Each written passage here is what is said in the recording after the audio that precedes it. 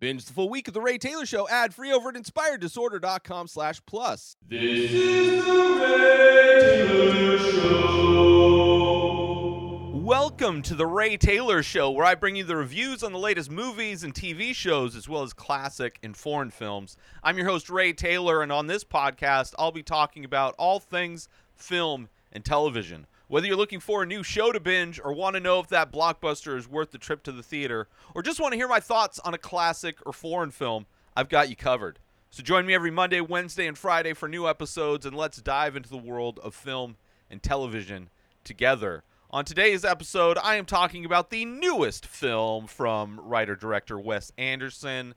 Asteroid City came out this year, 2023. As I said, written and directed by Wes Anderson, also co-written by Roman Coppola, starring so many people, Bryan Cranston, Edward Norton, Jason Schwartzman, Jake Ryan, Scarlett Johansson, Tom Hanks, Jeffrey Wright, so many different people. I could spend an hour just talking about all of the famous actors that are in this Wes Anderson film. And the plot summary for this film: following a writer on his world-famous fictional play about a grieving father who travels with his tech-obsessed family to a small rural asteroid city to compete in a junior stargazing event, only to have his worldview disrupted forever. I would say, in many ways, that plot description is kind of not only just very accurate, but also tonally, or it reflects well on what this movie is, I would say. Because I did enjoy this movie. I am a fan of Wes Anderson. I recently rewatched all of his films to rank them on a episode of Top 5, as I enjoy doing. And I enjoy Wes Anderson. He is probably the one director who has a very specific style and leans into it more than any other director, I would say. I don't think there is another director that has as unique and specific style that Wes Anderson has. And this movie, not my favorite Wes Anderson film, but definitely not my least favorite either. This is just kind of right in the middle. It has a lot of interesting elements to this movie. Maybe too many elements. Not very cohesive. Like, the focus of the movie is a bit all over the place because there are so many different elements going on. Similar to the plot description. There's a lot of words in that plot description that almost make it more confusing than it needs to be. And same with this movie. There are so many different elements to this movie, which I enjoyed. I enjoyed all of the elements separately, but together I feel like it's a bit all over the place. And that's a bummer. It's a bummer. It really kind of feels like this could have been a series. Like, like a limited series. I would have loved to see that. Because there are a lot of interesting little stories going on within this movie, but they don't come together in any kind of meaningful way, at least for me. So, but it is still a very Wes Anderson movie, right? If you're not a fan of the aesthetic of Wes Anderson, then you're probably not going to like this one. I really liked his last one, The French Dispatch. Kind of almost like an anthology movie in some ways. Separate stories tied together through the idea of this paper in France. And this one, similarly, there's always like layers to Wes Anderson movies that, I don't know, like this movie does like all of the things Wes Anderson does within one movie, and I almost feel like it's just too much, if that makes any sense. But again, I don't know anybody that has such a unique aesthetic Like you could do, and they have like certain like setting packs for like filming to get the Wes Anderson color palette and different things. The look, the very the symmetry in his shots, well-known color palette. The dialogue and performances are very similar, dry, unique. Everything very specific to Wes Anderson in a way I can't think of another director that can do that. Like even somebody like a Tarantino, you kind of feel like you kind of know you're seeing a Tarantino film, but he doesn't even have the specific look and feel to his movies where you can just tell it's Wes Anderson. Like you can't just in a single photo, in one single photo, you can do a Wes Anderson look to that photo. You can't do that with any other director that I can think of. And I think that's a pretty impressive thing, to have that unique and specific a voice in film, and in doing so attract every major actor wants to work with him. There was interviews of Edward Norton saying he loses money when he does a Wes Anderson film. It's like, these aren't major blockbuster films. I don't even know what the highest grossing Wes Anderson film is. I couldn't even try to guess what that is. But they're like, in some ways, like art house films, like big budget art house films in a lot of ways. But everybody wants to work with him because he's an artist in film that has such a specific voice. And I respect the hell out of it. Even though, like, some of his movies, like, I'm not a big fan of his stop motion movies. My favorite is the Darjeeling Limited. Darjeeling Limited, is that what it's called? And that one, arguably the least Wes Anderson of Wes Anderson films in a lot of ways. But, I enjoy it. I was looking forward to this movie. So, and it's an interesting movie. And there are elements that I like about it. You have the location is interesting. You're out in the middle of the desert. This kind of roadside attraction of this like giant meteor crater left by a meteor. And there's kind of like any roadside attraction out in the middle of nowhere. There's just enough kind of infrastructure to support people coming there, driving through, right? You have a mechanic shop, gas station, diner, motel, like just kind of the bare necessities.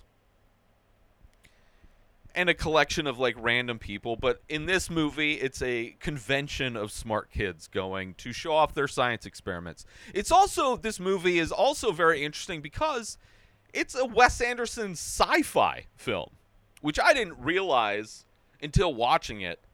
And it's like a retro sci-fi, right? Because it takes place in like the 50s or something like that. But the technology these kids are coming up with doesn't exist. So I enjoy that. Like, there's always that idea that hits the internet of like, what would this movie look like if it was directed by Wes Anderson? And we haven't got that I can think of. This is the first kind of genre film we've gotten from Wes Anderson, like a sci-fi film, which I find that to be very interesting as well, an interesting aspect of this movie. But still, it's not like, it's an aspect of the movie, but it's not like a sci-fi film. Like, it's a very basic kind of a film, and one of the many elements of the film is that there's the sci-fi element to it, but not the biggest. It's kind of a pivotal aspect to it, but it's not like it's all sci-fi, which is very weird. But also, these smart kids, precocious kids is something that's been in Wes Anderson films as far back. I mean, Bottle Rocket, they were kind of a little bit older, but, Rushmore, things like that. So that hits. I did enjoy seeing the many big actors that are in this. Tom Hanks, Steve Carell, two more that off the top of my head. Like, it is kind of fun. But again, a fun element all of these big actors in this movie, but does it make it better? No. Like, does it fit together? No. Is it maybe a little distracting at times? Like when all of a sudden Adrian Brody shows up as the director of the play that's like layers above the movie we're watching?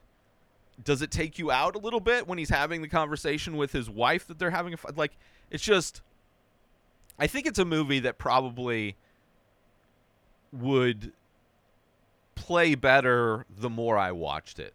Because I have a feeling there's a lot of details within this movie that, in watching it multiple times, the themes of what this movie's trying to communicate would shine through a bit more, which I do have ideas of what this movie is about, the kind of the themes of this movie, but let's take a quick break from this episode to talk about Attention all Ray Taylor Show fans! We're excited to announce we've just released a line of exclusive merchandise featuring original artwork inspired by the show. Our high-quality shirts and biodegradable phone cases are a perfect way to show your support for the show and make a great gift for any fan. Plus, with each purchase, you'll be helping us continue to bring you great content. So don't wait. Head on over to inspireddisorder.com now and check out the full collection. Thanks for listening, and we hope you'll show your support by grabbing some Ray Taylor Show merchandise today. And now,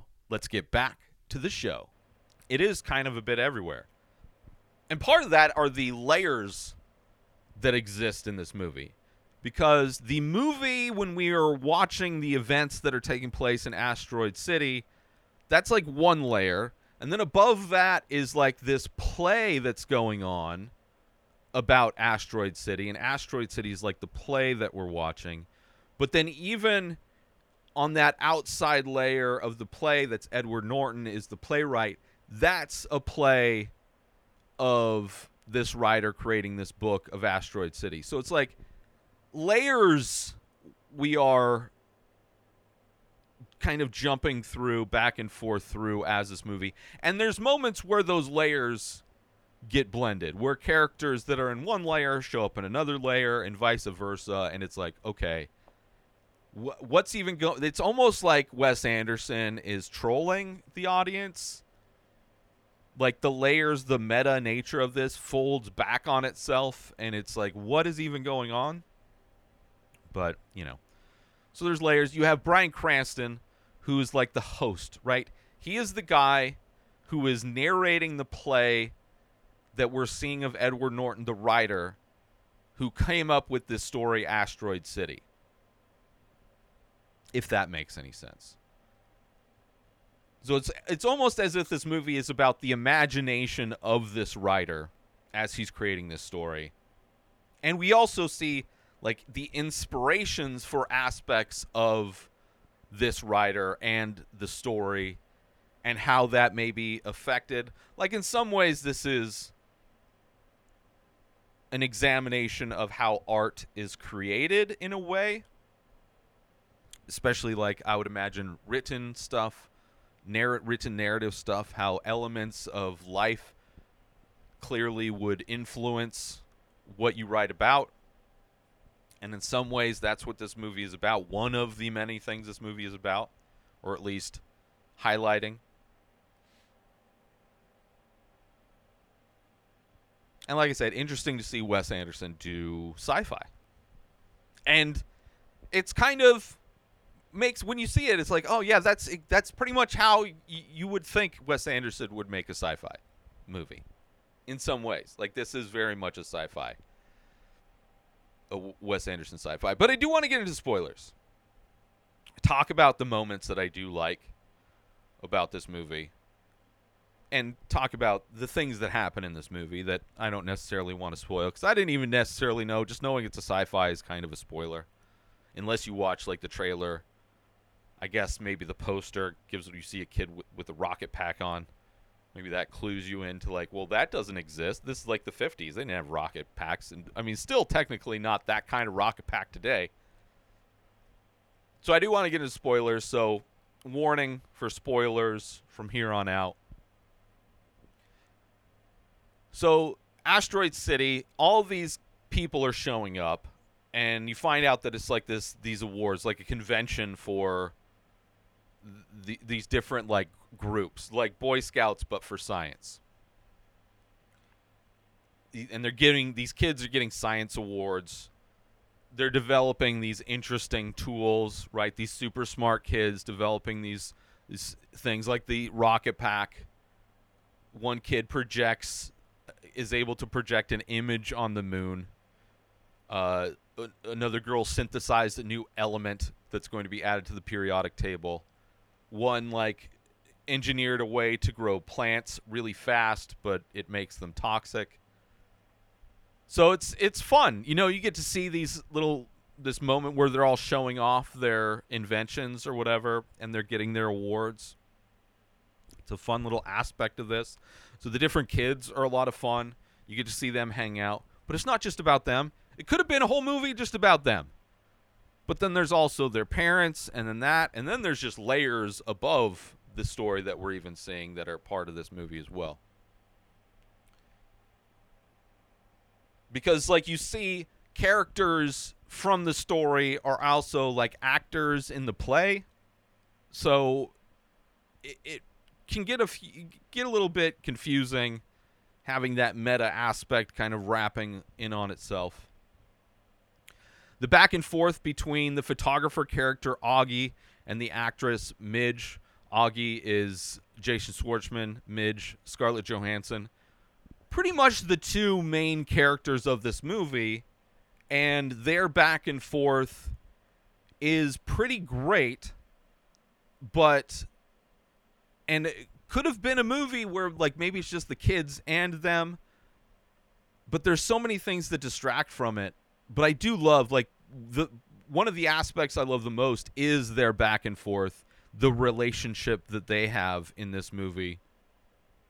Which Jason Schwartzman, his wife recently died, and on this trip he tells his kids like a week after she passes away.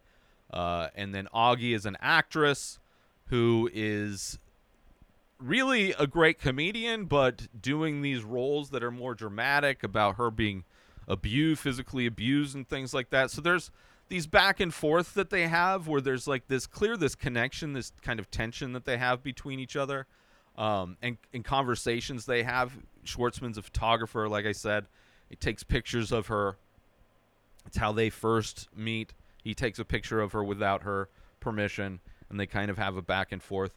And it's a pretty great back and forth. It works so well within the writing of Wes Anderson.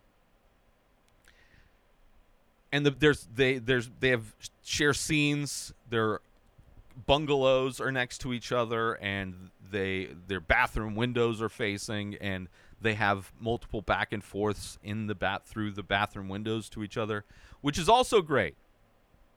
I love all of that stuff. Her showing him the nude scene, right? All of that stuff is great. Their back and forth, him running lines with her. I love that. I would have loved to see a movie just about them. If it was just focused a little bit more on, it could have still had the layers with the writer, how like this is the writer communicating things that he's gone through these characters. But there's also so many other things with this. Another element I love, right, at the hotel, motel or whatever, there's like this line of vending machines, and one of the vending machines you can buy land, and they are like land the size of like half a tennis court, which I thought that was it's just like such a weird, and you see not only the vending machine, but then you see out in the desert all of these stakes with signs on it of all the different lots that are for sale. And it's just like, what is going, like the whole world is very interesting. That's why I would love to see if they were going to do all of these things, to really take the time to flesh it out in a series, like a limited series. Give me 6 episodes of this, 6 1-hour episodes where we get to see like an episode of Steve Carell's character working at this motel. Give me like an episode of the kids and what they're doing outside of these science things, like trying to fit in. Like there's one moment in this where you see there's this kid that's always asking people to dare him to do stuff. And there's this moment where he finally gets asked why he's always daring people to do stuff. And it's like, well, it's to get noticed. And it's like so interesting, makes that character so interesting. But it's just like these just little moments in this movie, which I would have loved to see all of that stuff flesh out more. Like, we just don't get enough of all these. They're so interesting. And Tom Hanks plays the father of Augie's deceased wife, right? So the grandpa of these kids that they haven't seen since they were babies or whatever. And he shows up just having a gun in his holster. Very interesting character. He wants them to go live with him in like some golf resort somewhere. Very interesting. There's this event that's happening, this lunar or solar ellipses. I'm not sure if it's lunar or solar, but this thing where they all put boxes over their heads and they look on the screens and they see these 3 little dots show up. Fun little moment. And during that moment, we see the UFO that shows up. Very adorable Wes Anderson alien. Stop motion. We get a little bit of stop motion in this Wes Anderson film, which I'm not a big fan of Wes Anderson stop motion, but still, it's so adorable. Like the aesthetic of the UFO and the alien, very unique and very much fits with everything of Wes Anderson's milieu, his whole vibe, his whole aesthetic. Makes complete sense. At one point, the host, Bryan Cranston, shows up within the story, and the characters are like, are you supposed to be here? Which is, it's just the layers of this are like so confusing. Like, they could have gotten rid of all the layers, just make it a movie about Asteroid City. But there's just so much that distracts. Let's take a quick break from this episode because I want to promote. Are you looking for a way to take your love of The Ray Taylor Show to the next level? Look no further than Inspired Disorder Plus. As a member, you'll get access to a whole host of amazing perks, including the full week of shows, ad-free in both audio and video versions, a live painting archive, early access to the many faces, members-only discounts and deals, a podcast back catalog with over 600 episodes. But that's not all. As a member, you'll get access to my personal blog as well as my creative writing. You'll also get the chance to ask me anything you want. With all of these benefits and more, Inspired Disorder Plus is a must-have for any fan of The Ray Taylor Show. So don't wait. Go sign up now. Head on over to inspireddisorder.com/plus and start enjoying all of the amazing perks of the membership. And now, let's get back to the show. I love the moment where the Brainiac kids hack the phones. Like, so the alien shows up, the government locks that place down, right? Because they don't want people to know that they were visited by an alien. But these Brainiac kids trick one of the guards to place a call, which allows them access to the phones. And it's great. And how it all shows up, like, as immediately after that, just tourists show up everywhere. Like, turns into a big spectacle. Kind of reminded me of Ace in the Hole, great Billy Wilder film. So, like, there's a lot of aspects of this movie that, like, a lot of moments that I enjoy. Kind of a strange movie, right? But because there's so many different interesting things, there's no real focus. Just interesting moments. Some aspects I liked more than other aspects. But nothing really hooked me. Because there was like I could have been hooked if it was the focus was more of the connection of Midge and Augie. Could have hooked me if it was about the kids more. Could have hooked me if it was about just, I don't know. If there was just a little bit more focus on it. Like, I like the smart kids, but they only get a couple moments. I like the love story between Midge and Augie, and their kids only get a moment of that. No real main focus, right? I relate to the actor who plays the photographer when he goes off stage, there's like a moment where the actor in Asteroid City, Jason Schwartzman's character, goes off stage of Asteroid City, the play, to go backstage and talks to the director asking what this is even about. He doesn't even know what the play's about. Like, and I'm like, yes, I agree. And in that moment, he kind of expresses what it is about.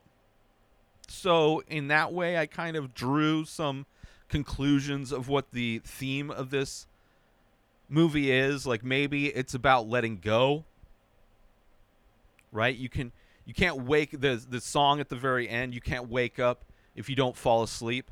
And I think it's also a moment they chant, like when the writer's trying to get inspiration for a scene, and all the actors are sitting in the audience, and they're going to improvise this scene, and they end up chanting this, you can't wake up if you don't fall asleep, right? As if going to sleep is the act of letting go of control, obviously, right? You shut down. You're not actively breathing or doing anything. You're off in a dream world, right? You're on autopilot, right?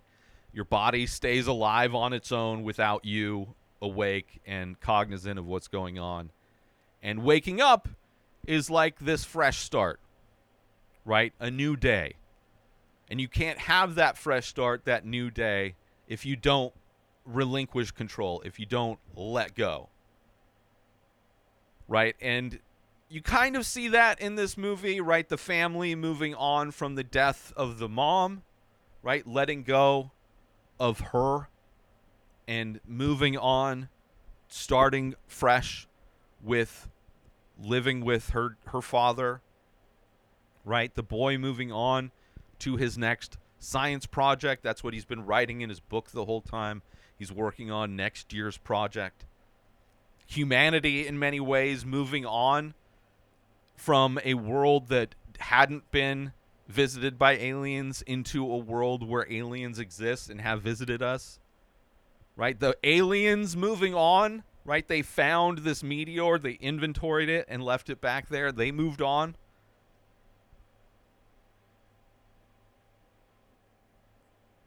The grandpa kind of letting go of this control that he wanted to have, burying the ashes of his daughter back home, letting go of that so the girls can have their witch ceremony. I love the girls in this. That's another aspect. I love those 3 girls in this movie. Amazing. Would have loved to see more of them. I think they had a good amount. But the grandpa letting go, it's like, okay, we'll do this, girls. This will be it. The movie itself, the story moves on past the death of the author, right? But despite that possible theme, it's not my least favorite Wes Anderson, right? It's, he can be a hit or miss at times for me, right? I'm not, like I said, not a fan of his stop motion, and